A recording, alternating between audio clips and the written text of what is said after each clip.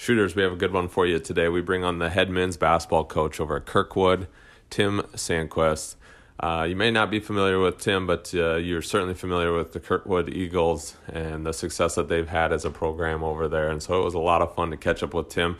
He's bounced around quite a bit, had several stops along the way, and so it was really cool to kind of connect with him and get his story on how he made it to Cedar Rapids and eventually to Kirkwood, and then talk a little bit about his philosophy and how it's changed and who he's grown and learned from. Really kind of get in the weeds a little bit, talking about defense and rebounding and some of that fun stuff. So we really hope you enjoy this one. It's a lot of fun. With that, let's get into it. Shooters shoot.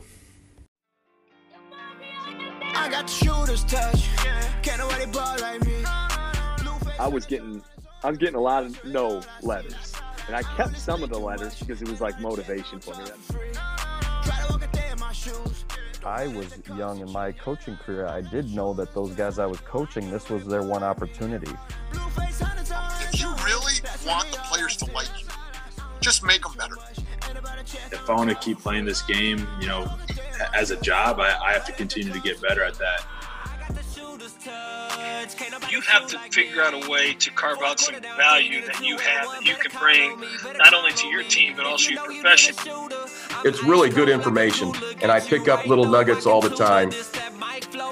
For me, it's all about confidence, man. You have to have confidence to be a shooter, to be a basketball player in general, to have success. It's all about confidence. If they walk a mile in my shoes, then they can ball like I do. But my game different, not the same with it. I travel now, y'all just change pivot. Well, Coach Sandquist, welcome to the Shooter's Touch. Thanks for having me on, guys. Appreciate it. Yeah, we're excited to have you. We're excited to hear your story a little bit in your process and in which that got you to Kirkwood. But before we get there, how are things at home? What's the dynamic like at home? What can you tell us a little bit about home life for you? Busy. I got a whole nother team at home that I'm in charge of. So we got my wife stays home. We've got 3 kids under the age of 6. So we got a 6-year-old girl, a 3-year-old boy, a 2-year-old girl, and then another one in July. So, congrats. Wow. Yeah, thank you. So, pretty busy when I leave the office and get home. But are you going for that basketball team then, or what's the plan here? No. I think there'll be some steps taken to make sure we don't have a starting 5. So, there you go. Gotcha. Yeah. That's great. Your ages are very similar. I got 4. I do have a 14-year-old, and then I go 6, 3, and just turned 2 today. And so I know what you're going through, and I feel for you even more come August. That's for sure. You guys are going to be busy. But as I always say too, I mean, time flies, and 10, 15 years down the road, Christmas time, and then everybody's back, you're going to be like, this is awesome. And so credit to you, Coach, and obviously knowing your schedule from recruiting to in-season stuff.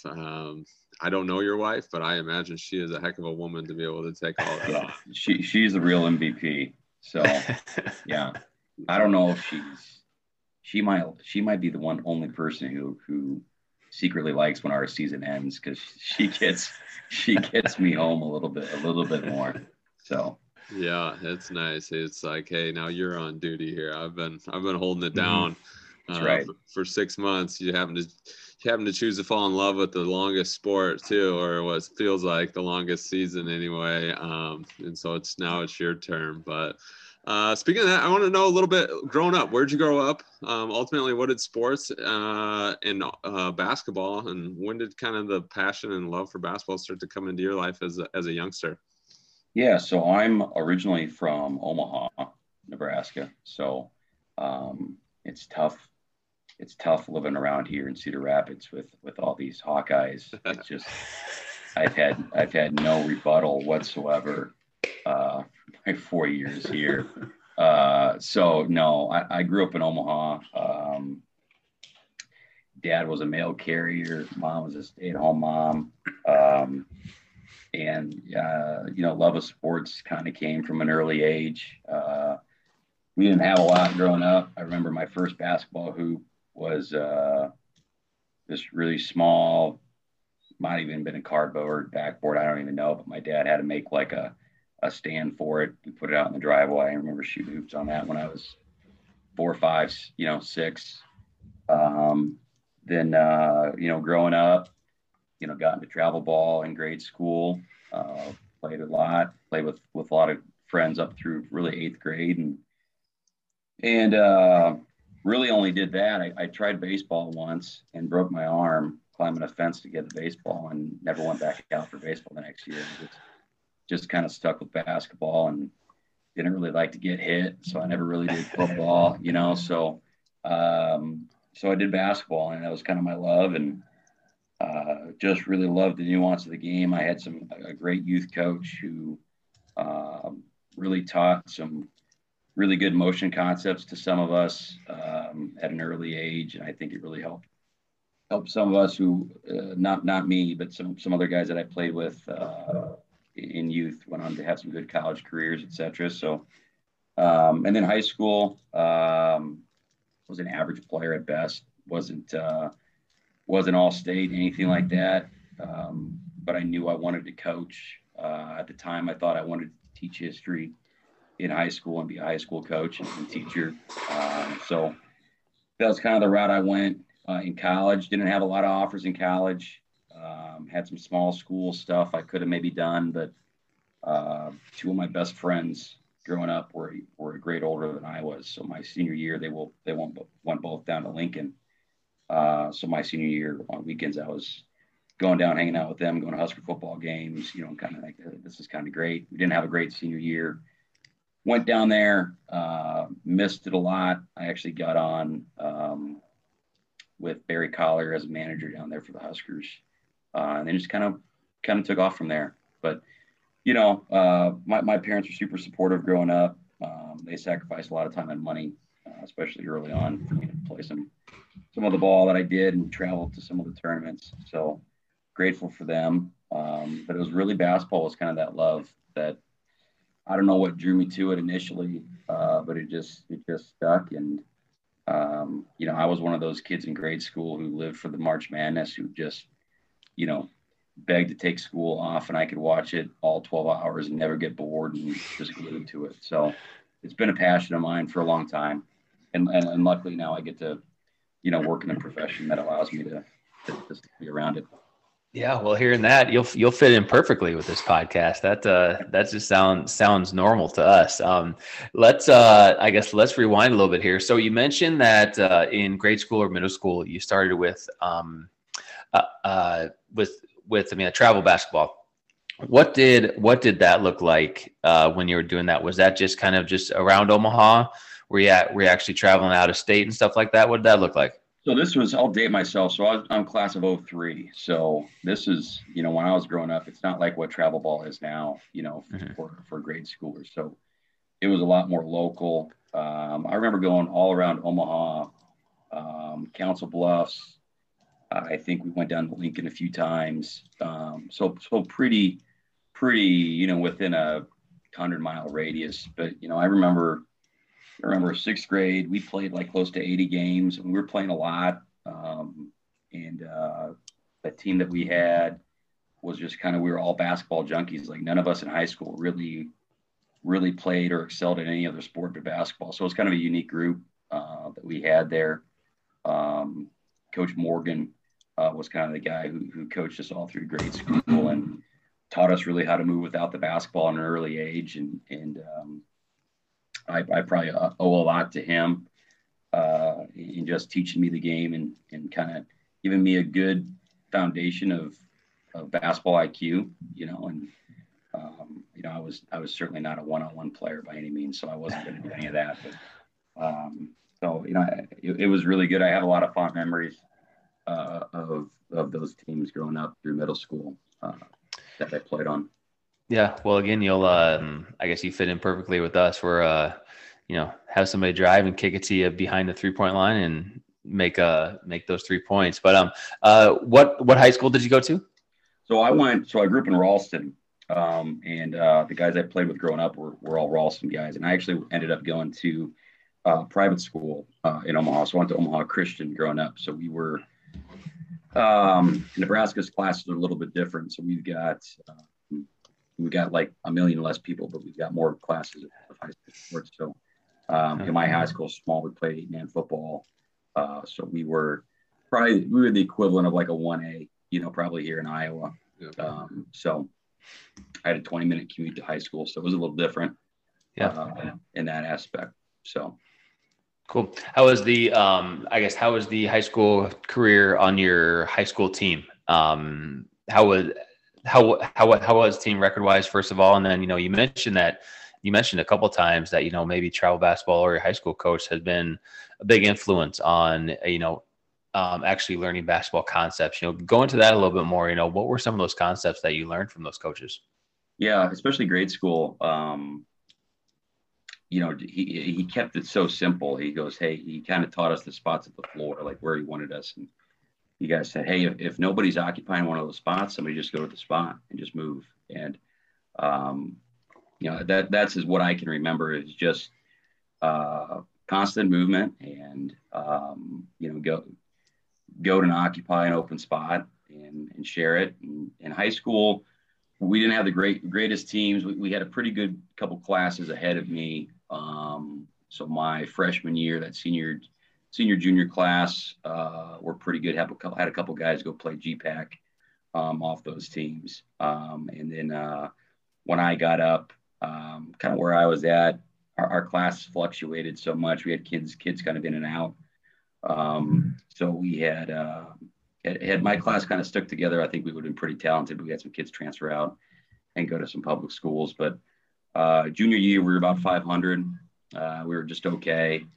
And then senior year, it was myself, my other buddy, 2 seniors, and then the rest of the starting 5 were all freshmen. So we were really young. I had the green light, which is fun, but we didn't win as much as I would have liked. We did make a nice run in sectionals, and we're one win away from state. So that was a nice little cap to it. But not a ton of team success. But Mr. Thompson, my high school coach, he actually came to one of our games when we played Iowa Western this past season. It was nice to see him. He was I credit him with kind of getting me, interested of thinking about going down that teaching route. He was a history teacher. I loved history growing up.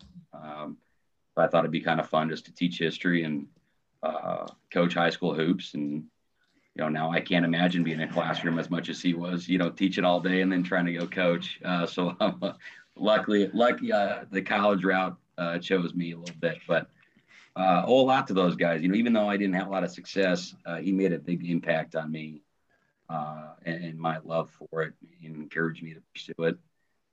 So, yeah, I wouldn't trade it, for anything. Learned a lot, and you got to have a lot of resiliency if you don't win a lot and still come out and, know how to play hard and still give it your best. So. Well, I got to give you a credit, coach. The fact that you had some idea even in high school of what you wanted to do is pretty impressive. I think about where I was at mentally in high school, I would have had no idea what it was. So the fact that you kind of knew that, hey, coaching is probably going to be the path.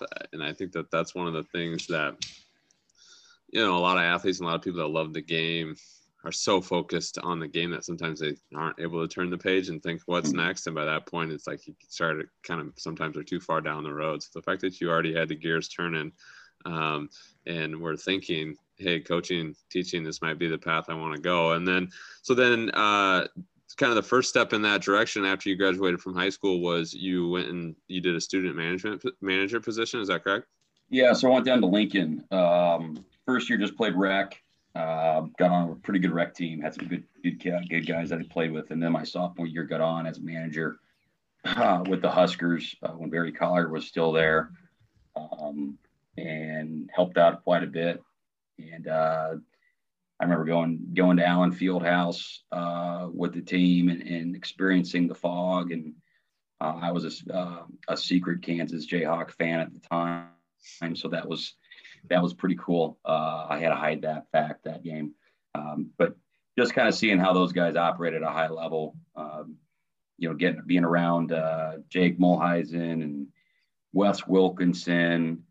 and an Iowa guy, John Turek from Abe Lincoln. Yeah. You know, those guys who had really good careers. Jason DeRusso, Alex Marich. Still talk and keep in touch with a few of them to this day. So I did that for 1 year, and then I transferred. Didn't have the greatest academic performance my first 2 years in college. I struggled a little bit, honestly. Yeah. So I have some empathies for some guys who get off to a rough start, you know, in college, because it's a big adjustment, and it certainly was for me.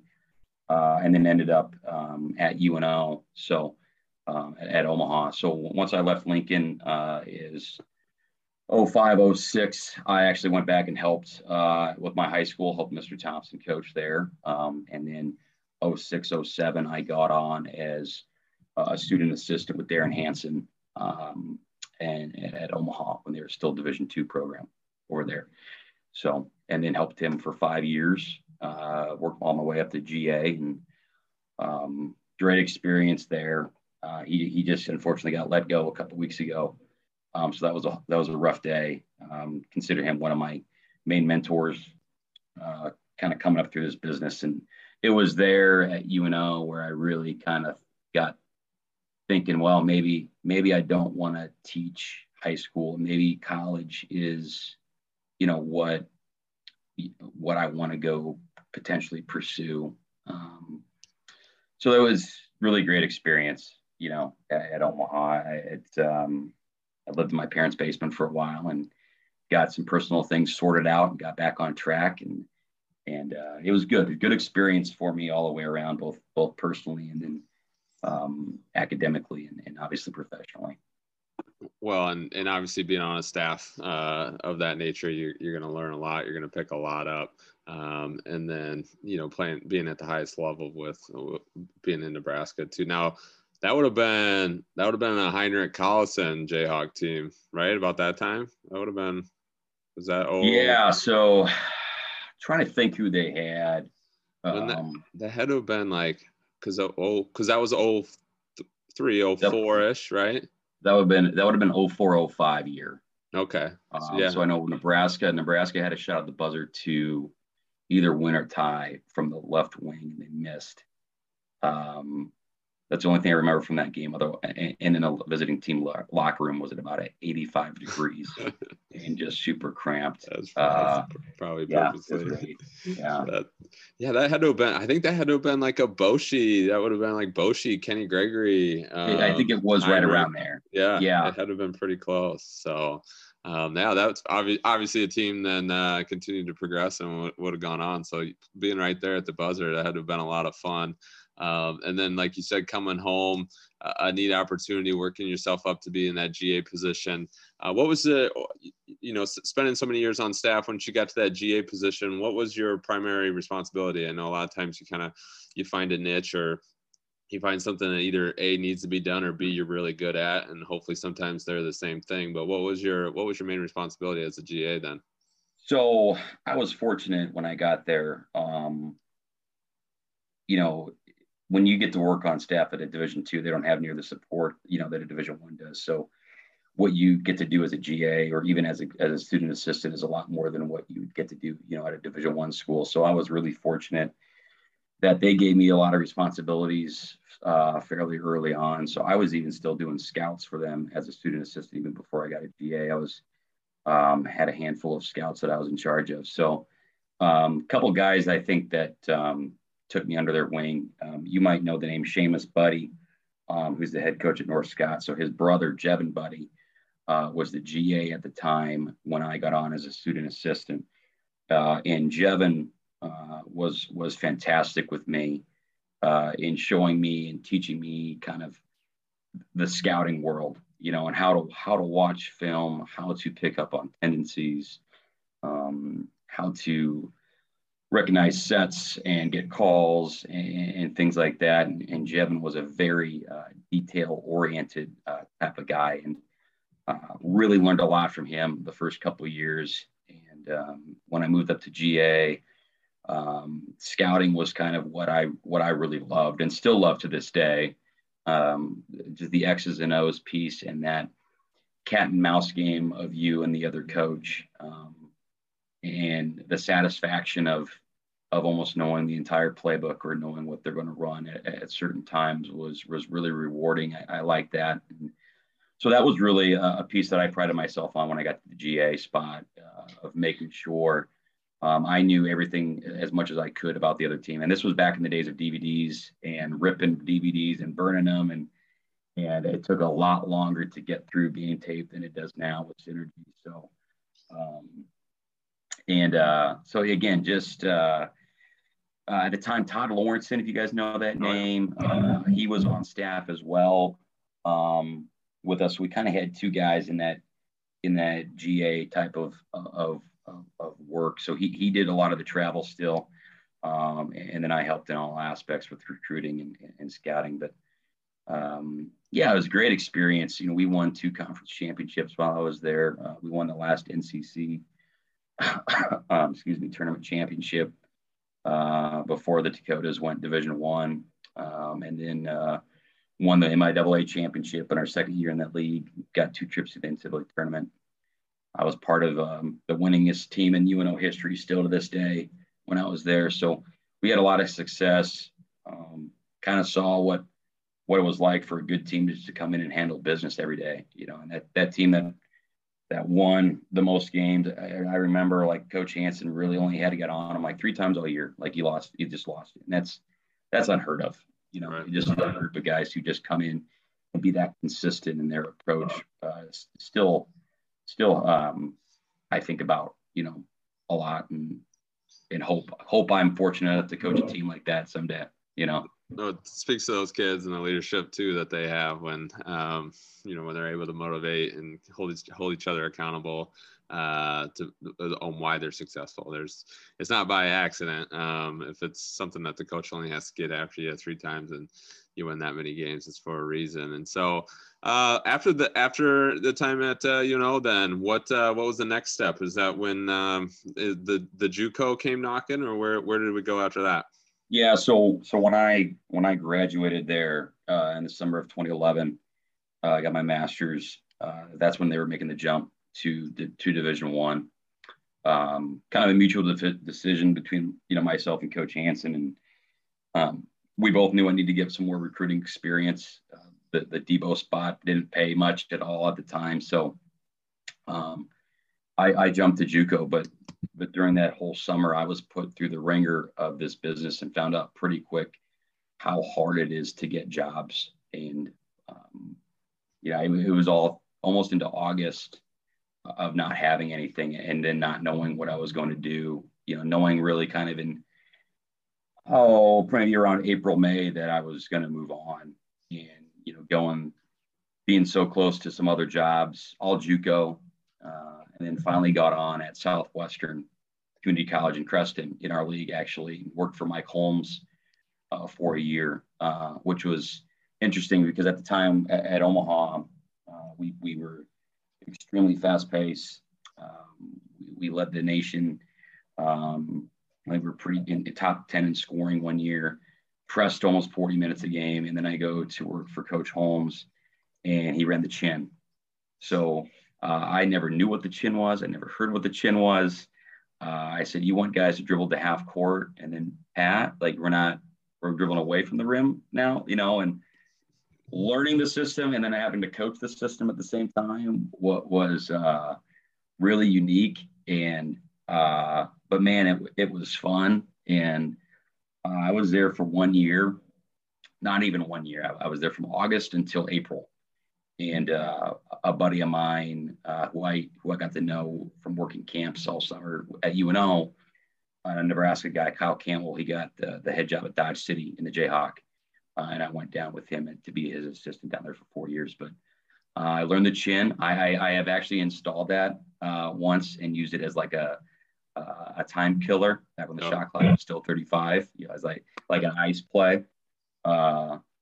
But it was wild. Like the layups that we would get, it just blew my mind, you know. And he introduced me to the pack line. So that's where a good chunk of my defensive philosophy was formed from Mike, because and no offense to any of my former players that listen to this podcast that live in Des Moines, but we were not the most talented group of guys.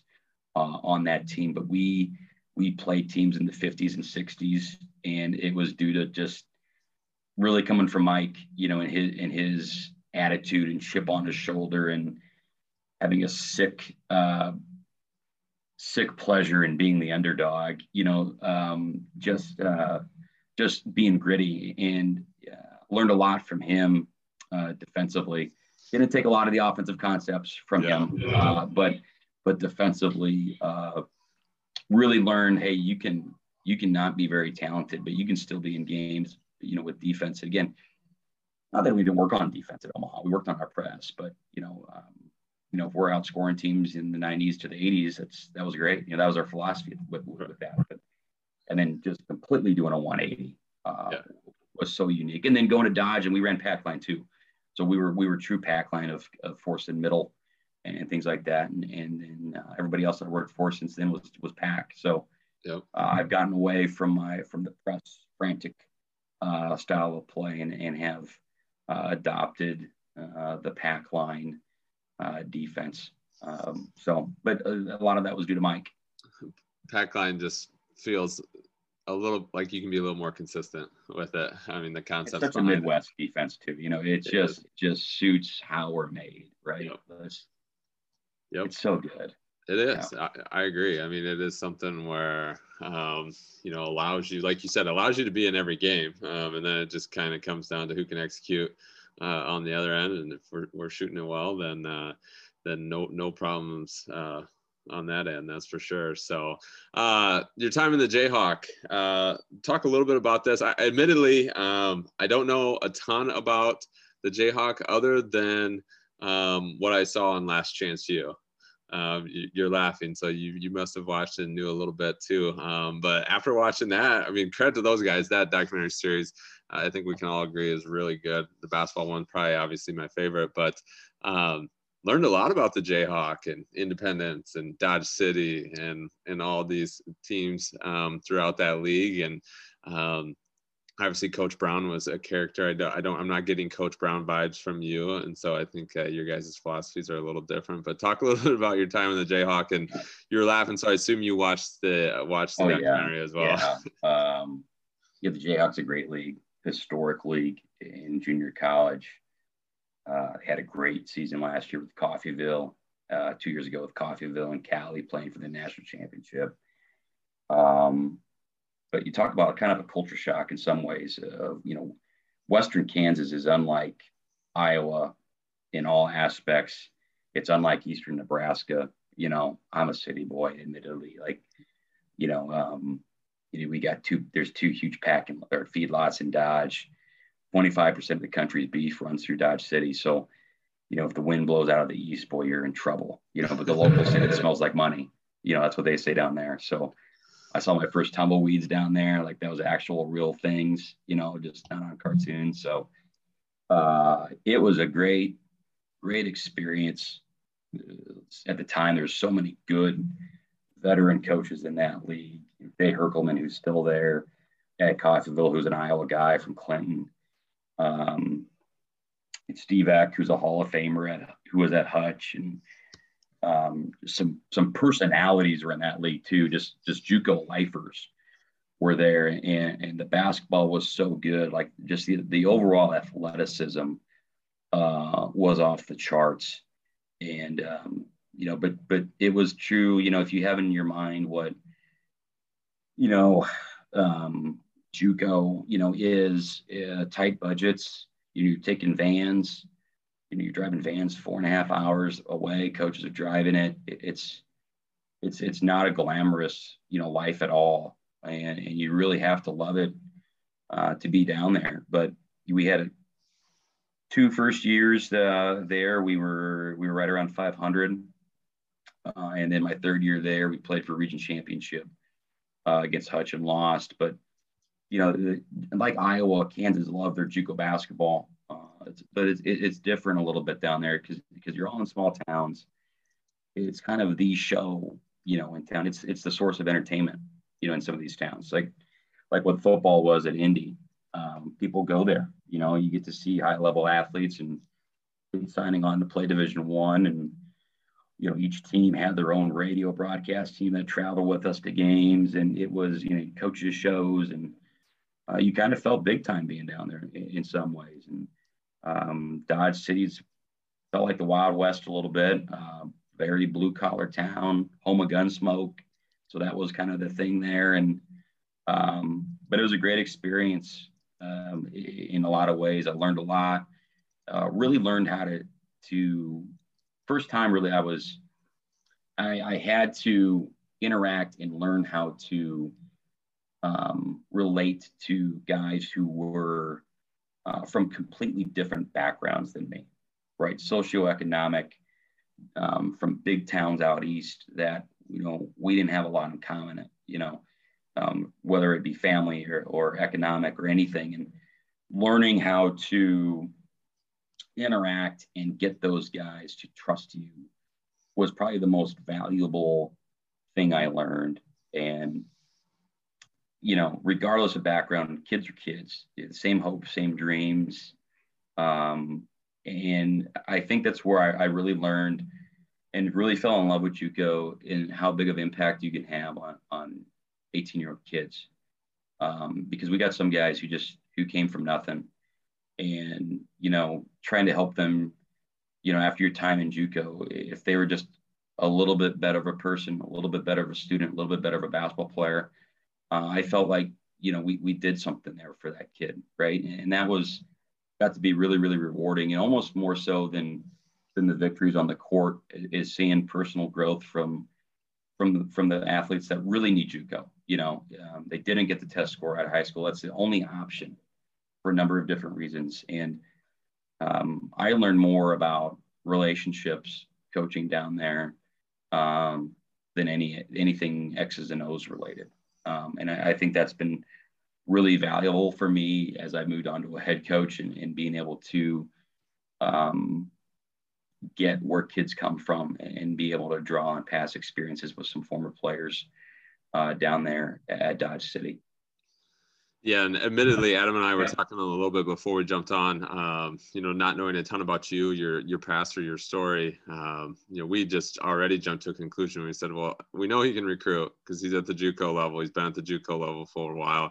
He can relate to kids. He can understand where they're coming from, and so that all makes sense as you're going through. You're essentially connecting the dots for us in what the preconceived consumptions that we had as far as you and your story, and that's really cool. And like you said, that it's a blessing and a curse of being at that JUCO level. I mean, you're reloading, you got new kids in all the time, but you do have such a platform to make a huge impact on these kids' lives, and make a difference both on and off the court, give kids opportunities, and then just keep them coming, keep changing lives, keep making a difference. And so that's great. Love to hear that from you, Coach. So you're telling me then the oats and everything going to Cedar Rapids is nothing after being in Dodge City, huh? You'll take some Cheerios smell over that beef smell any day, huh? It's not even comparable, fellas. Not even comparable. Yeah, it's unique. I'll tell you that. But a lot of fond memories in Dodge. It's where we got married, where I had the first kid. A lot of nostalgia associated with that place, and we left, and then my family obviously loved the joke. We truly got the heck out of Dodge, like literally, when we left. But excuse me, we had, at Dodge, so I had a lot of other experiences. Like I was an adjunct faculty member, taught a couple classes there.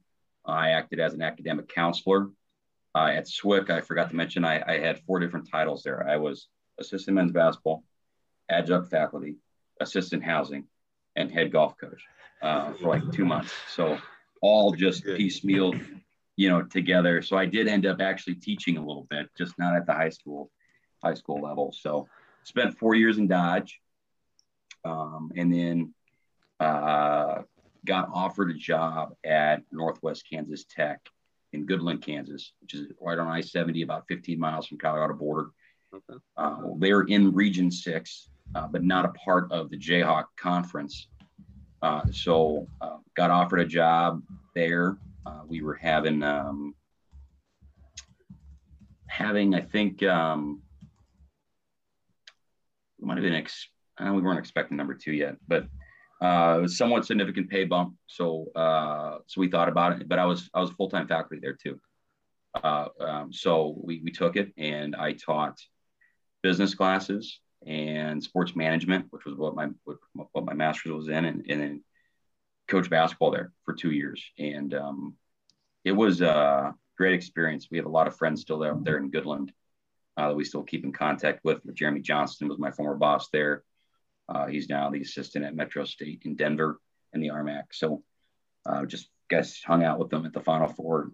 Had been about 1.5 years since we saw each other. So, I think, going back, you said like advice to young coaches too, like in Dodge, when you have a young family and you're 6 hours from home, you're 6 hours from a support system, figuring out things on your own.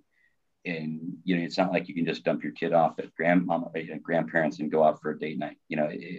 Everything's harder, so anybody's listening to this, having a family and having to live on your own away from a support system is difficult. It's hard on your wife. It's hard on a relationship in some ways. And there's going to be some point, I think, in every coach's career where you're going to question, is it worth it? You're not making a lot of money. You might be struggling a little bit financially, or you're at a certain age and you're like, wow, I didn't expect my bank account to look like this. And there's going to come a point we're going to question and have doubts of, is this really, the route for me? And I experienced that in Dodge. And I had a coach who was a lot older than me tell me that it's going to happen twice in your career where you're going to doubt, like, should I really do this? And the first time kind of happened leaving Omaha when I couldn't find a job for like 4 months and wondering, is this for me? And then the second time was in Dodge, and then fought through it. And going to Northwest Tech is one of the best moves I made. Jeremy and I are really close friends. We talk almost weekly, and had a great experience. And then from there, got my first opportunity as a head coach at Rock Valley in Illinois. So made the 12-hour move out there and got working on being a head coach, which was nice, Yeah, no, absolutely. That's quite the transition. Adam's going to jump in on Rock Valley here in just a minute. But so at Dodge City, you were part of housing. So were you living on campus then, or how were you doing that? Not at Dodge. So I was at SWIC. Okay. At SWIC, I was part of housing. So yeah, so I was initially off campus, and then a person moved out, and then I got on campus. But it's funny, if you remember 10 years ago, they had the tornado that went through Preston. Yep. So we came home from a golf tournament that day, and I knew it was kind of supposed to be bad weather.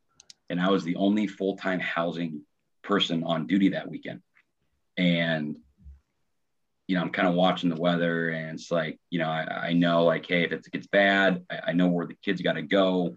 We had 2 dorms where the lowest level, the hallway locked, and that's kind of was a shelter. But I was in this double wide L-shaped, like, trailer with the baseball guys, and I'm kind of looking out, and all of a sudden, like, my stomach drops, like you go down like a roller coaster. And I thought, I said a couple things I can't repeat on this podcast, but like, it's too late. Right. So I'm yelling, we're in the hallway ducking, and the tornado goes through campus, and it ripped off the roof of my apartment bedroom. Actually, and there's 2x4s through the walls of the nicer dorms that had like cement walls. It was like an F2. So I was supposed to move to Dodge City later that week. I had my U-Haul rented, and I had like this 15-foot truck, and I needed like a 5-foot truck because like I lost most of my stuff in the tornado. Like, I threw out my bed, I threw out my couch, my TV was busted. I had nothing but some clothes that survived. So yeah, that was crazy. That was nuts.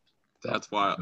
And so your wife obviously wasn't with you yet. I mean, you're still just a single guy. You had, which is good. And to your point too, in your message, which I agree with 100%, having your first kid will do that. Will put you through that thought process ringer too of being like, okay, what am I doing? And then I think, like kids and like in the career, the further you get down the road, and like you said, now you're coming up on 4, you're like, Dad, just keep it coming. Like, we've got this figured out, and if we don't, we'll figure it out along the way. Yeah, it's tough. Like in Kansas too, we had when I was at Dodge, we had scholarship restrictions, so we had to have a certain number of Kansas kids on our roster. So in-state recruiting was huge. And, I was out every Tuesday, Friday night, all over the state of Kansas, driving to Topeka, 4 hours away, or Wichita. Going back and forth to Wichita was 2.5 hour drive. That was like a down the street trip. Eventually, I could just make it in my sleep. I made it so much, but yeah, Kansas feels like home. Like in a weird way, Kansas feels like home to us. In some ways, more than Kansas. We had 2 kids there. A lot of life experience happened in Kansas. A lot of fond memories in that state. So, yeah. So, I think I know the answer as to why move from Dodge to Northwest. It sounded like a pretty significant pay bump. But what was the when you moved from Northwest out to Rock Valley? Was that were you looking for something new? Did that kind of just land in your lap? How did that work? And then what was the thought process of that? Was it a head job and this is what I need to do, or was there some other aspects that you had to consider with that? Yeah, I think at the time we were content in Goodland. We bought a house. I liked who I worked for. I was in charge of the offense. I had a lot of freedom given to me as an assistant, and really enjoyed it. But like personally, professionally, it was kind of like, okay, if I'm going to keep doing this, I'm not going to be a JUCO assistant in my 30s, too much longer. It's either a JUCO head coach or Division I assistant. It was always the goal. I had a couple opportunities and it didn't happen, but the JUCO head coach presented itself first. And so how Rock Valley happened. So when I was at SWIC, the assistant softball coach, Darren Monroe, who's a Northeast Iowa guy, worked there. We both worked in housing, both hung out quite a bit. He was the Rock Valley softball coach. He's right now, he's won like 7 national championships in a row. Like he's on the NJ's JUCO board of regents. He's big time right now. But at the time he was just, we were just bumming in dorm rooms, so he was there and he helped me, I applied. He said, hey, it's a great opportunity, great tradition there. They just won a national championship 2 years prior. I think you should apply. And I had been there previously.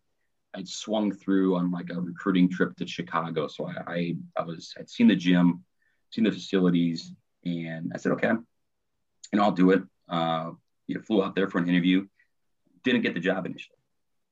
They chose someone else. And that person kind of had a change of mind like 5 days into it. And then I got another call. Little had to get over some ego there a little bit. And it was a 12-hour move. We were in the hospital with our second, talking about whether or not we wanted to do this. Like true coaches, like couple story there. And, we decided ultimately that it was the best thing, for us career-wise. So I accepted it. We get home. We had a somewhat of a hard pregnancy, so we actually had delivered in Denver, just because the hospital in town wasn't necessarily equipped to handle what we could potentially have. We would have gotten live flighted. We just went to Denver and had it. So we got back, I think on a Wednesday. I get in the car on Thursday and I drive to Illinois to sign everything, make it official, do the whole deal. And I drive 12 hours there, do my thing. 2 days, like day and a half later, I drive 12 hours back, tying up loose ends, doing all this. And it was a whirlwind. So I think I was back in Kansas for like 10 days before I moved out to Rockford, kind of for good. And fortunately, my son doesn't remember me not being around, but unfortunately, my wife remembers me not being around for like first 2 months of our son's life because I was in Illinois. but it was a great move for us. Got to be back with some old friends, great department, and fortunate enough too at the time, I didn't have my assistant spot didn't pay much. It was a stipend spot, just pennies almost. So I coached my first year at Dodge, coached a guy, Tyler Francis, who was from Manhattan, just in-state Kansas kid, tough, undersized, just kind of what you want, from that in-state roster. And he had just finished up his BA at Wichita State and had, I think, just maybe verbally accepted a job with Sunrise Academy, the really good prep down there in Wichita. And I called him up, and because we had gotten to be really good friends after he left Dodge. When I recruited Wichita, we would, go hang out. And if I stayed overnight, I'd go crash on his couch and whatnot. And so we were pretty close. And I said, "Hey, you want a job? You want to be my assistant?" He said, "Yeah." And he lived in my basement, for that season, and is still with me at Kirkwood. So we had a lot of success right away, and it might have been a little dumb luck, but we played for a national championship my 1 year there at Rock Valley. Came up short. We had the worst 5-minute drought that we could be, because it was the last 5 minutes of the game. We led the entire way, and it came up a little short. Had a great year. Had a great group of kids there, and we really liked Rockford. It's kind of a rough town. Has kind of a bad reputation in some ways, but we enjoyed it and loved the people there. And again, like Swick, I was just there. We weren't even there for a year. We thought we would be there for a while. Bought a house and all that stuff, and Kirkwood, the job opened, and I was like, it's like 2 days before it closed. I was just getting my stuff, like not really thinking anything was going to happen. And like 10 days later, I was the head coach at Kirkwood. So, and then I had to turn around and try to sell a house that you just bought. I was actually just going to say, I'm excited to hear what kind of life event happened from Rock Valley to Kirkwood, because we got a tornado, and then we got you having your second child pretty much the day you accept the job. But we'll get to that soon. What was kind of a hit you in the face moment of you moving from assistant to head? If that was one, if that was two things that, hey, I'm the head coach now. And this just, proves it. I think the thing that you're not ready for,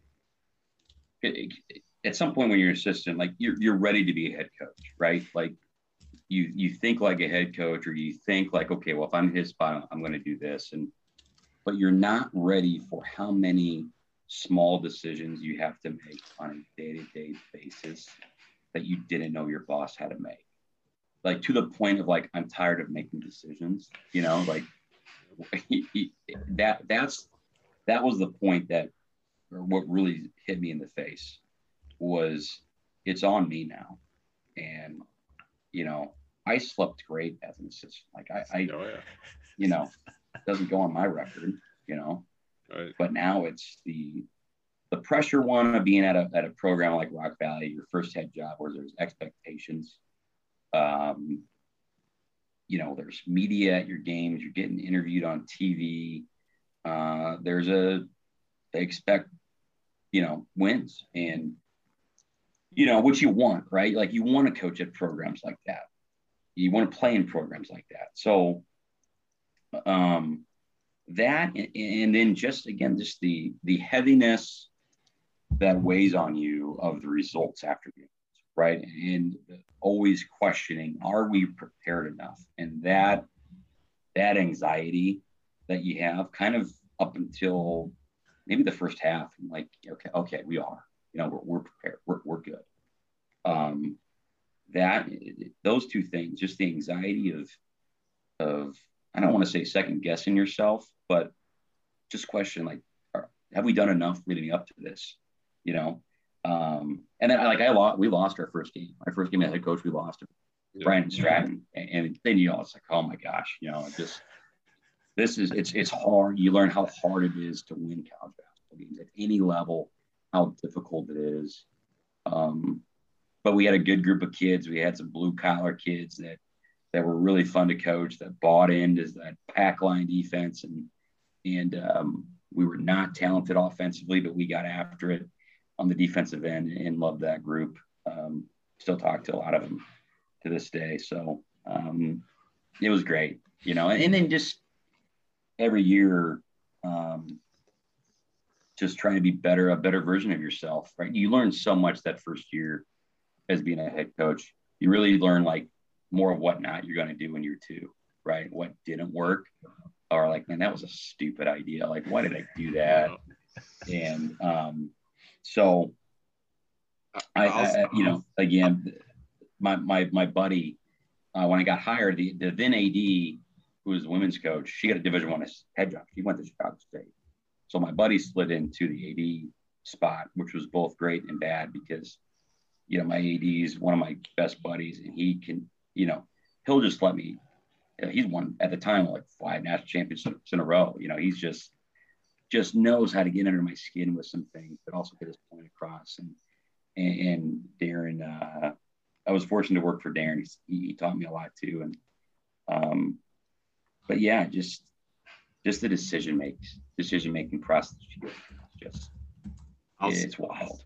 I'll say too, there always comes a moment as a head coach where you have that feeling of, cause you wear so many hats and you have so many other responsibilities. It's like, it's kind of be cool to be an assistant coach and just coach basketball again, as opposed to have to worry about all of the other stuff that you don't kind of think of. It. You kind of sometimes find yourself getting too far away from the game. It's like, man, I just want to go and I just want to just really be involved in coach practice and not worry about what we have to do or what I have to do afterwards. And so that's always one of the things that like you would think, even being involved in the game for as long as you have, or it's like, yeah, every once in a while, just having that to worry about and worrying about players getting better would be kind of nice, but comes with the territory. And as you progress, the head job, the further you move up the ladder, the more responsibilities you have. Yep. There's no doubt. So Rock Valley to Kirkwood, assuming that Wags just smooshed you into that job and it was a for sure thing. But how did that transition go? It sounds like it was just kind of you applying actually maybe even on a whim, and it just kind of happened. So yeah, it really was. Like I didn't even, I was at a place finally in your career where you're content and you're happy, and that's such a good place to be at, because for so long as an assistant, especially a young assistant, you're always searching for that better job, and it can be so exhausting and really mess with you mentally, especially if you start comparing yourself to other guys that and that's one of the most worst things that a coach can do, is comparing your journey to somebody else's. So I was fortunate with Kirkwood. So when I was at Dodge, I worked for Kyle Campbell. Kyle Campbell was an assistant at Coffeyville for Herkelman. So I knew Jay through Kyle. So obviously Herc and Wags grew up together in Clinton.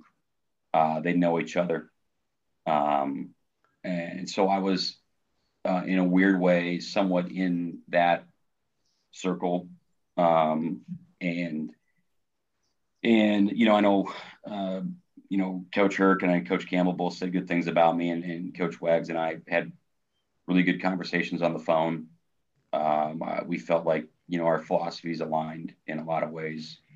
And I remember getting that phone call, and, I'm the type of guy when I go, like, I always expect for the worst, like, just so I'm not like let down, and then when you get it, like, oh, all right, I'll let you know in like 36 hours. And then it's like the most stressful 36 hours of your life, with your significant other talking pros and cons and this and that. And, again, ultimately decided, gave us an opportunity to get back closer to home.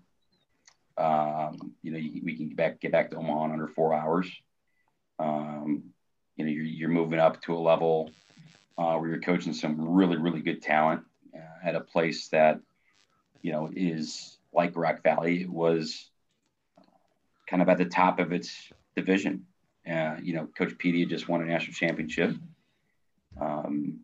And great town, great facilities, great campus, well-funded, well-supported. It was a no-brainer. Like you couldn't say no. So we accepted and loved every minute of it. And again, like the only drawback is just being surrounded by Hawkeye fans, and I have nothing to say back to them. Like that's the only negative thing, about it. So rough couple years to be a Husker fan in Hawkeye country. Man, that's for sure. And they don't let me forget that either. So my younger brother played for Wags, and it seems kind of like just a guy that's kind of always just in it, right? At least as a coach. I guess a couple questions here. How does your relationship with him? How does he help you as a coach, if at all? And then if he does help you, what is that relationship like? Is he somebody you can go to and ask questions to, or you have gone to? What does that relationship look like? It's a really good relationship, and I'll say this about Wags. Being a former ball coach, he is not a micromanager at all. If I didn't, come and ask him, he'd be fine. He would let me do it, but I would be stupid to not ask him. I mean, you have a future Hall of Famer as your boss, a guy who has had so much success at that program and invested so much of his life, into it. And he was always said, hey, I'm here if you want me to. And I really consider Wags to be, kind of that current mentor for me. And I can go to him if I have questions. He always seems to be, really good at making you think about something that he wants you to think about, but not having you realize that he wants you to think about it, and him and I had some such good, just informal conversations last year, just about like coaching philosophy. And I think that's one of the hard things too when you get to be a head coach, is defining who you are and what you want your program to look like.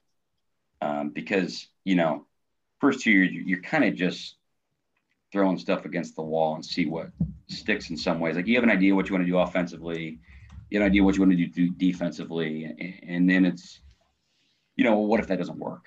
Then what? And he helped me just kind of really think through and be able to articulate, what I wanted my program to look like. If someone asked my players, hey, what is for basketball? Like they should be able to say, this is what we do. This is what we're about. And being able to work through that and being able to write it out, and have like almost like a mission statement, what you want your program to be about, was so helpful. And I'll share this with anybody that's listening. Like, he talked about, your program, think of it as a house, as a foundation, and your four walls of your foundation. And what are those four walls about? And, it took me a while to think about that, because it's kind of it's a little bit of a big picture, somewhat abstract in some ways, right? Because, when you're coaching, it's so detail oriented, it's in the moment. And to step back and kind of think big picture was really eye-opening for me. But to answer your question, him and I have a really good relationship. It's a little different around Thanksgiving week with Huskers Hawkeyes. Maybe not talk as much, but no, I'm kidding. It's fantastic. And I've learned so much from him, and in just his approach, and being able to take some little things from him and be able to use with it. But he's so knowledgeable, and but but he's not, he's great. He's not going to give his opinion unless he asks for it, and that's a great AD too, and, some guys might be hesitant to take that job. Coming off PD's success, having a former basketball coach as your AD, like that's not something easy. It's not easy, but he makes it easy. So great relationship. I love working for him. One of the best ADs of the business. I mean, our other department's success since he's been AD is crazy. So, he bleeds blue, 100%. Yeah, and I had always, as an outsider looking in, obviously my brother played for him, so I kind of had an inside track on there. But it always seemed like as hard as he seemed like he was on his players at times, number one, I felt like it was just because he cared. And number two, I thought that if you were actually a coachable player, you would have no problem with him.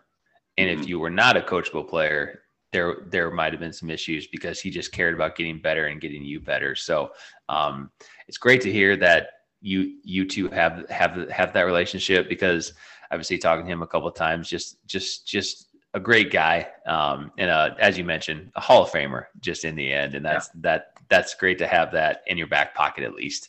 Well, I know we've mentioned some crazy, when you make these moves, some crazy things that were going on, but we failed to mention the pandemic when you were moving from Rock Valley to Kirkwood. So how did that, hinder any transition? What was, kind of different about that? Obviously there were some main, differences, but what would that look, or what has that looked like? What did that look like when you made the move?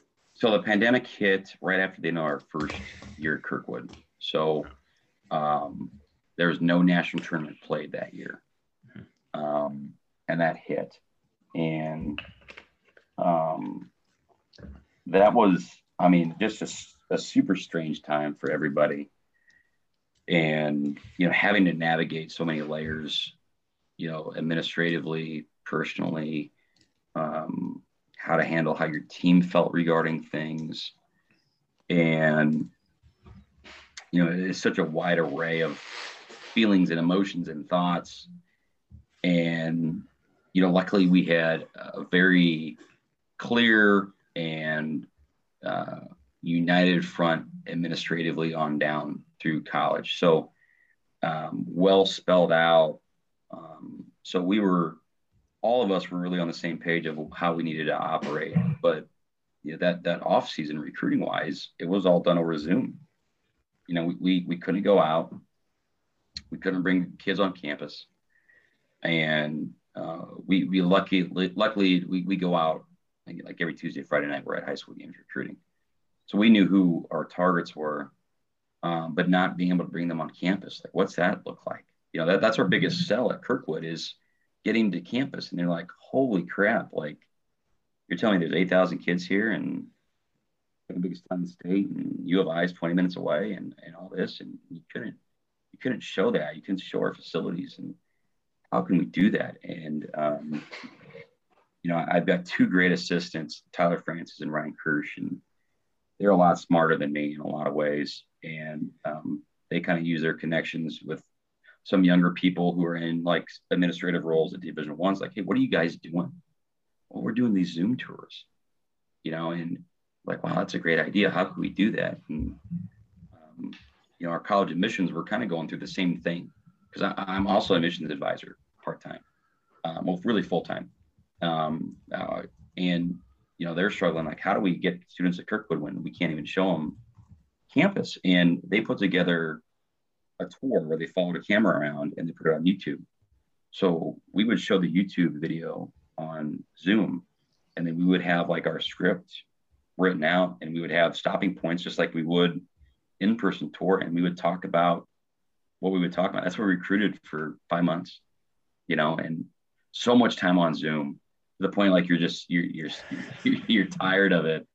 And it was so nice to get out of it. But then, getting out of it and then having that COVID year where you recruited off of Zoom, and you probably didn't get as good of evals as you would have liked on some guys.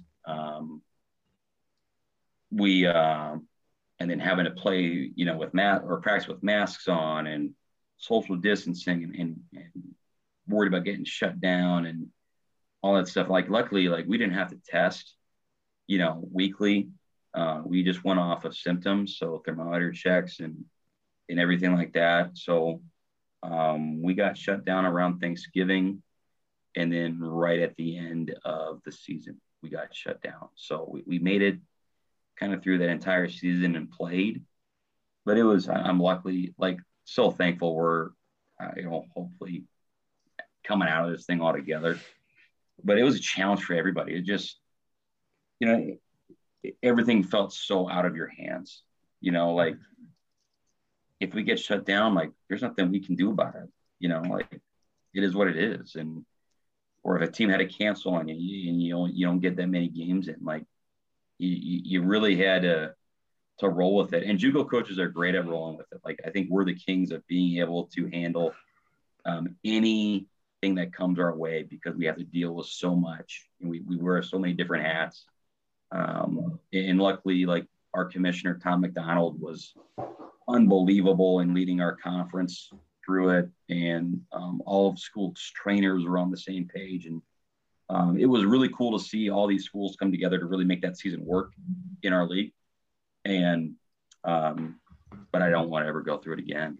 None of us do, that's for sure. I will say probably the one, and you probably will attest to this too, the one nice thing that came out of it was all these high schools now pretty much have the ability to stream games.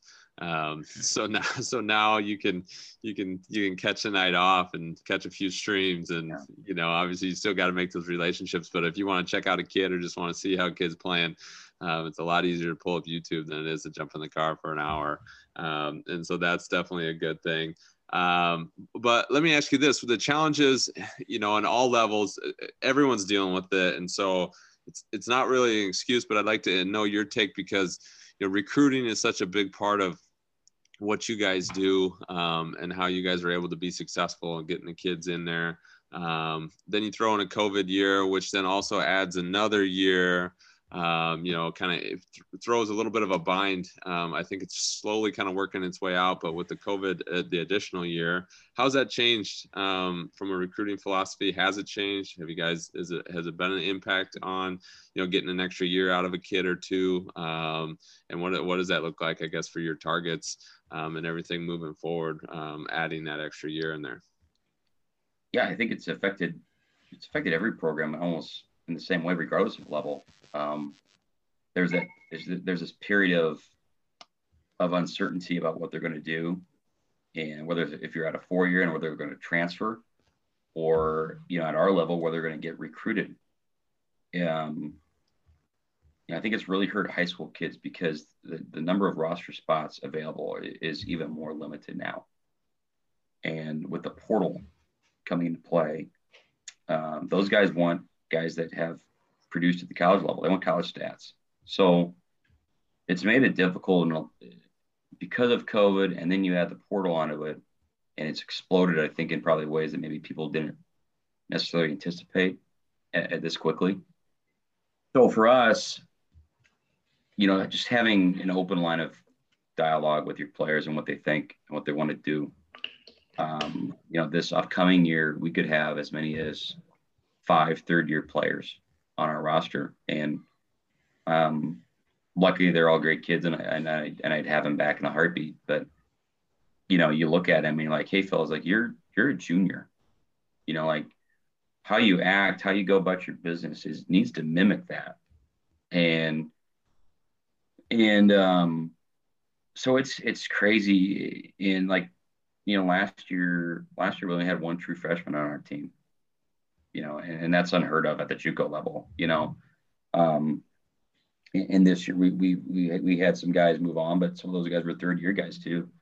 And they exhausted the eligibility at our level. So, I'm anxious for it to that ship to get back normal, here in about a year. But still with how the portal's going, it's still going to hurt some guys' chances, at high school, and maybe even a little junior college, with trying to get on to the next level. So I think the biggest thing is just having open dialogue with your players and being honest with them. And then, hopefully they're honest with you, but that's, years long worth of work with earning that. But yeah, absolutely. Certainly just a challenge in a lot of different ways. Well, and it's something too that, I mean, we've seen in our area from a lot of really good kids who in years past would, have multiple options who are now very limited, because rosters are full at the next level. And so like you said, it feels like we're getting maybe a little bit closer to sorting some of that out, but it'll never be like it was, in addition to the portal and everything too. I mean, there's just, and the level of play too. Obviously there are, with the club ball and the growth of all that, we're starting to see that come full circle too. It's not a bad thing. There's just a lot of really good players out there. And there's only so many spots and places they can go. And we're seeing that from the top down. I mean, there's obviously the NBA, there's only so many spots, and there's a lot of really, really good basketball players that never even make it. And so, Coach, you talked earlier about kind of the 4 pillars and building the foundation and identity for your program. What would those be for you? What are the kind of the 4 hooks that you guys try to hang your hat on, that you try to build your program around as kind of a working goal each and every year? Yeah. So again, this is Wag's deal, and I gotta give credit to him for this. And our 4 walls, or you could say what your non-negotiables are, right, of how we play, one is defense. And it's funny, like if you'd ask my high school coach and he'd say defense is part of Sandquist, it's like, no, that's not what he was as a player. Like, I was not interested in that aspect at all. Like, I wanted to shoot, I wanted to get shots up. So, for him to come and watch me, get on our guys about getting a stance and all that stuff, it was kind of funny rehashing that. But defense, like that's what we've got to be known for. Our COVID year, we led one of the top teams in the country in points per game allowed. This past year, we were one of the best teams in the conference in defense, points per game allowed, field goal percentage, 3-point percentage. So just almost a blue collar, gritty, whatever it takes type of attitude to get it done on that end of the floor. And because the great thing about college is you can recruit skilled guys offensively that can score, and then you got to coach them up on defense. Like, that's what's one of the best things about being a college coach. So we're going to hang our hat on that and pack line principles. We're going to pressure the basketball. We're going to be in the gaps. We're going to contest shots. We're going to rebound the first miss. So that's kind of what we talk about. And so defense, number one, and then kind of unpacking that a little bit is I'm really big on contesting shots. And I'm really big on keeping teams out of the paint. And those are 2 things that we stat after every game is what was our contest rate and how many paint touches did we allow. And we have certain benchmarks that we talk about as a team. And if we can meet those benchmarks, 9 times out of 10, we're gonna win the game. Unless there's a few teams that they're just banging on, contested shots in our face, and there's nothing, what can you do? At that point. But those 2 things defensively, we preach and we work on, we emphasize. And then number 2, we run. It's a staple of how we play. We run on offense, we run on defense, and practicing that, getting in shape to do that, is big, is what September is for. And then incorporating that in your drills is big. And it's kind of the joke, like, it's funny how guys, run downhill on offense, but it seems like they're running uphill, on defense, and trying to make sure that plane is level, and it's the equal sprint way, is that was exactly me, Coach. That's you're talking about the shooter's touch right there. So teaching that, right, the importance of transition defense and the importance of sprinting on offense and getting corners filled and rim running and working on that. And third is rebound. It's great to contest shots and it's great to keep teams out of the paint, but if you can't get the board, the ball, it's no good. So rebounding, flooding the glass, rebounding down, gang rebounding are all kind of terms that we use with that. And I'm pretty traditional in how we play. We play two traditional forwards. We were 6'9", 6'8" at the starting 4 and 5 this year. And we ate up the glass, and we had games where we doubled teams' rebounds. And that was, again, just working on it in drills, but then emphasizing it. Like, when you get in January and February, the last thing sometimes you want to do is do rebounding drills, right? Just the worry of getting hurt. And we were pretty banged up all year.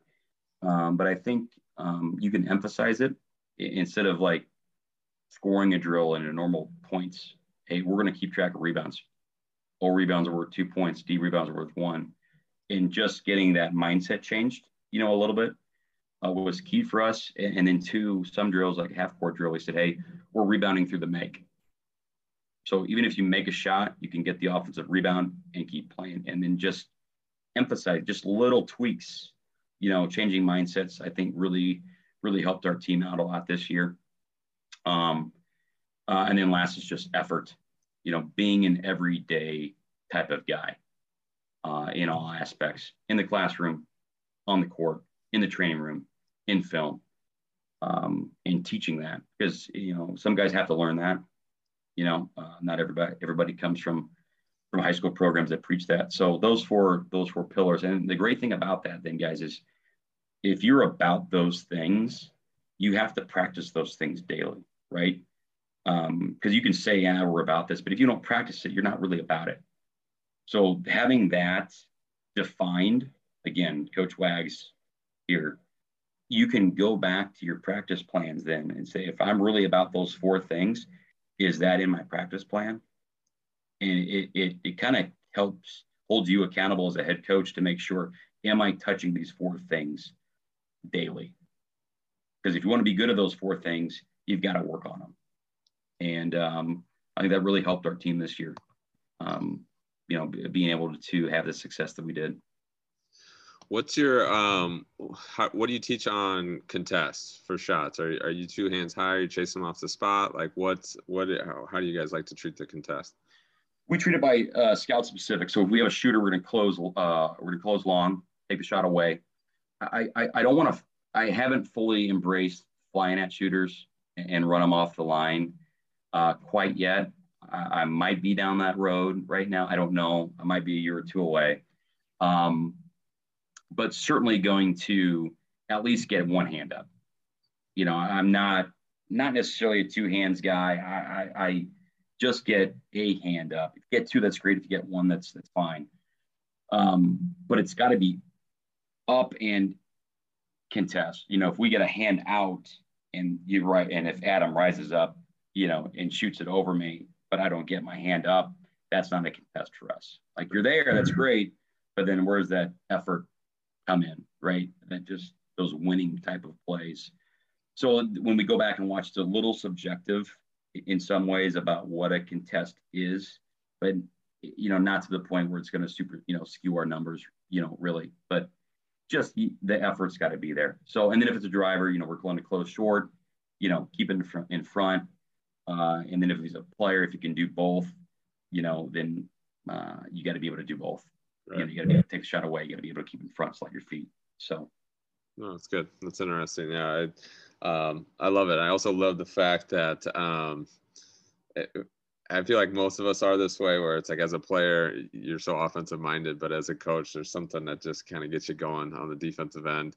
And like you said, at your level, it's completely different, because you can go out and you can recruit a shooter or 2, and now you just have to teach them how to play defense and how to help them out on that side. Whereas if they get to you and the offensive skill's not there, you might not have enough time to get that taught, I think I think your defense, you can control your defense more so than you control your offense, right? Especially on the road.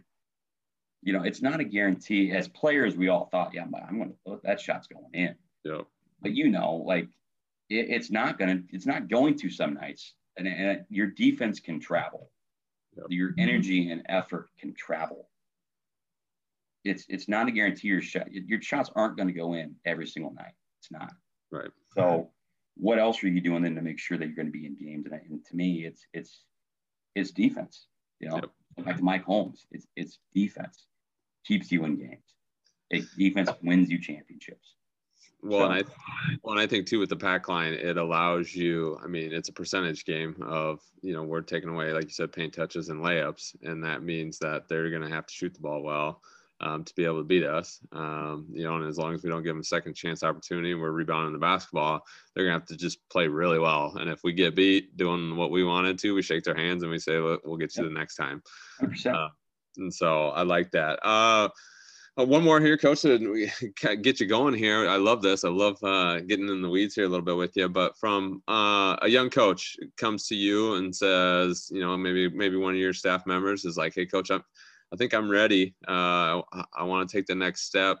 What is it that I need to do? What should I start thinking about?" What would be your advice to somebody on your staff that's looking to make a change or possibly get up into the first chair?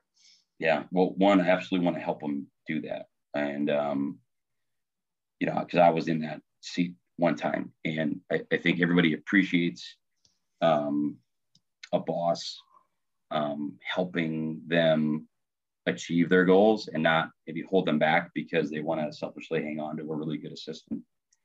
So, one is define who you are, think about your four walls, think about what you want a program to look like. Don't model it after what I do. As an assistant coach, like sometimes what you learn the most from your boss is what you don't want to do. Right? And sometimes, but that's sometimes the most valuable things that you can learn in some ways. And because you're not like your boss. Nobody's like your boss personality wise. So like you shouldn't try to emulate what other people have done. You got to stay true to yourself and your personality. And so I would just encourage them, have a really good, clean resume, right? Like have somebody look it over. And then be able to have some pages put together that define what your philosophy is, and spend some time and thought and to think that through. So when you get asked that question, you're just like, well, we're going to run and we're going to, shoot a bunch of threes. And take a lot of shots. Yeah. You got to have some specifics laid out. And, I think, How big is a network? You talked about it. Obviously, the coaching community, there's so many jobs out there and so many different levels and opportunities. But at the end of the day, when it comes down to it, it always fascinates me how small it is because, you even mentioned it too. Yeah, well, they grew up together. And next thing you know, it's like, like with the WAG situation, never met the guy, but because you're in the circle, now all of a sudden, it's like the first conversation feels like you've been boys for years. Yeah, that's hard because like I don't come from like a great network. Like I wasn't a great player. I didn't play anywhere. I worked for great guys, but it's not like they were super well known or super famous or anything like that. So I think that's the toughest part too is when you don't come from a tree of sorts. Where those names just get you in on jobs, and really having to grind and work. And, if you really want to make it and you have to move, you don't move for the location. Like you move for the job and you're willing to live anywhere. You're willing to, have it smell a certain way when the wind blows out of the east, and that's what you got to do. You got to be willing to do that. And, you see so many coaches now, like Chris Beard, like you go look at where that dude's lived and coached. Like he didn't coach at the most glamorous places, but he stuck with it. And, having a willingness to, you got to be willing to take a bad job to get a good job at some point too. Like you got to believe in yourself that I can do it and be willing to do that. I haven't had to do that yet. I've been really, really fortunate with the two head jobs I've had. But I think you can't be scared of failure either, in some ways, right? You've got to have this inner confidence that the way I'm going to go about things is the right way, and it's going to work out, right? So, I think too. Go ahead. Sorry. No, go ahead. Like I said, both my assistants, like they're both ready. Right. They're both ready to be head coaches. They're smart. They're young. They're like 28, 29. They're in it for the right reasons. But again, like for me, like it's hard to get jobs. It's hard, and how you conduct yourself with other people in this business. You got to make sure you got a good reputation. That goes a long ways because it precedes you, and just making sure you network. And it's hard if that's not like your normal personality isn't super outgoing, and mine by nature is not. It's hard to get yourself to like call up that guy and have a phone conversation because it might not be something that you just want to do, but learning how to make meaningful connections, relationships with other colleagues, I think you have to do, because like I said, you never know who's going to get a job or could hire you or could put in a good word for you. Well, I think too, that's what I was going to say is like a network. It's one thing to be the guy who ends up knowing all the guys or whatever it is, but and has that ability to kind of make those conversations and connect really quickly to people. But I think part of that network is also getting those experiences. And like you said, showing your ability to, maybe take a less desirable job and put the work in. That's as much as your network as your actual who's in your phone. It's, going to be able to take this job, work hard, and, have everybody from the student assistant to the AD have good words to say about you, regardless of where it's at, and do that 3 or 4 times. And you'll be amazed at the opportunities in which come about as opposed to, sitting on a cushy job, for several years and not being out and, learning and finding those opportunities. It's amazing how big of a difference that makes if, like you said, if this is something you're committed to and you want to make a career of. Yeah, 100%. I think, if you're a young assistant, I was really worried about, as an assistant, I think you should be worried about what people think of you and making sure that you're doing things the right way. When you can be a head coach, you don't have to worry about that as much because people aren't going to like you anyways, just that comes with it. Right. But just, making sure that you treat people the right way. People in your league know that you're about the right stuff, right? Because if you want to get a job and move on, I think it's important to have a good relationship with the coach in your league because you're probably going to want to recruit their kids at some point, and if you're just a person that somebody doesn't like, they're not going to help you out down the 5-10 years down the road. So just be a good human, treat people the way they deserve to be treated. And I think it's really going to work out for you in the end, in this business where it's not often like that. Right. So unfortunately. Well, that's great stuff, Coach. That is really awesome stuff. Well, hey, we end our episodes with a little section we call Rapid Fire.